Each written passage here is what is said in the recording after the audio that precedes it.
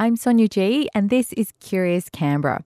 It's where you ask the questions and reporters from the ABC Canberra newsroom work with you to find the answer.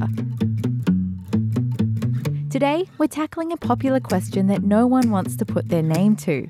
The question: are Canberra drivers the worst in the country?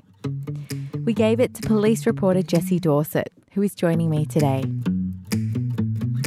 Jessie, I think the funny thing about this story was the fact that nobody wanted to talk to you, even though we've received this question multiple times, but you tried hard. It was strange, wasn't it? Between both of us, how many people did we email? Like maybe... I think it was like 8 to 10. Yeah, almost a dozen people, and no one would write back. So perhaps they're worried about the road rage turning on them. So what did you do? You couldn't get in touch with anyone, but you did find some proof online of bad driving. Yeah, you don't even have to go out onto the roads in Canberra to see the types of behaviour people keep referencing. You go onto the different Facebook pages and there are some shocking examples on there of people being pushy when they're merging, not indicating, so many near misses. It's all online to see. So the question is, are Canberra drivers any worse off than those from interstate? How do you find an answer to that? So we came across this survey by the social researcher Mark McCrindle, and back in 2015 he asked more than 1,000 people across the country who are the worst drivers, and the results were quite revealing, Sonia. Everyone nominated their own state and territory as the worst drivers. The main reason we all think our own state or territory's drivers are the worst is because that's who we mainly see on the road. Because of that exposure, because of that connection, we're quick to point the finger at our own drivers. When we asked those in the ACT who are the worst drivers, a clear number one was ACT drivers. 40% said that other Territorians were the worst, but not too many other states pointed the finger at the ACT. Interestingly, though, New South Wales drivers came in second in every state and territory, so they have a bad rap. So in lieu of some curious Canberrans, you actually went out and conducted your own survey. Yeah, a bit of a straw poll. So we asked lots of people outside the markets what they think of the drivers in Canberra. And interestingly, everyone from the ACT seemed to back up Mark's research.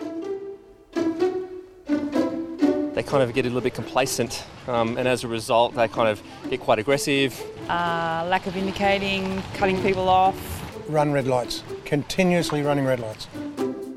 And you were lucky enough to find some interstate people who happened to be at the markets as well. Did they agree? No, they seem to love driving in Canberra. I'm from Sydney and I haven't noticed that they're bad at all. I found that everyone in Canberra just kind of give way to each other rather than Sydney. The drivers in Canberra are nice. I like them. They're less pushy than Sydney drivers. They're good. You also looked into some road safety statistics to get a sense of, whether there are more accidents or fatalities here. How did that play into this question? So the ACT has the lowest rate of fatalities, you could say it's the safest jurisdiction to drive in. That's obviously for a few reasons. Most of the roads here are in urban areas and not the country. People generally have less distance to travel to get to work. We also chatted to the ACT's top traffic cop to ask about some of his frustrations. So Senior Sergeant Marcus Borman gave us a bit of a list, and Sonia might be able to agree with some of these. Number one was using mobile phones while people are driving. Then there was speeding, tailgating, repeat offenders, people who just don't get the message, they do the wrong thing again and again. And then his fifth one was quite interesting, something that I hadn't thought of before, behaviour at RBTs. People seem to panic when they see an RBT station and not focus on the police officer that's actually given the instructions, and it appears that they're confused when, you have a police officer in wearing a reflective vest, wearing big white gloves, pointing at you and having another arm directing you where to go. To me, that's fairly simple. You follow that direction. However, it's like you have to dance out on the road sometimes. So that's an issue. So, Jessie, do you think Canberrans are going to buy this? I hope they realise that it's not just Canberra drivers who are frustrating. I think if you spend a long period of time in any capital city, you'll see the types of behaviours that annoy all of us. Our website is abc.net.au/CuriousCanberra. It's where you'll be able to see the 2015 survey of Australian drivers. If you have a question you would like an ABC reporter to look into, send it to curiouscanberra@abc.net.au or look for the Curious Canberra website. We accept anonymous questions too. Next time on Curious Canberra, we go shopping with Queanbeyan questioner Janet Reynolds.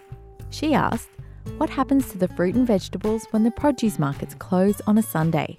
We usually go to the markets on a Thursday or a Friday morning, so it's really never occurred to me before. But we were away for a while and went out to the market Sunday morning, and I actually saw that there were copious amounts of fresh produce left. And I thought, they're never going to sell this by close of business.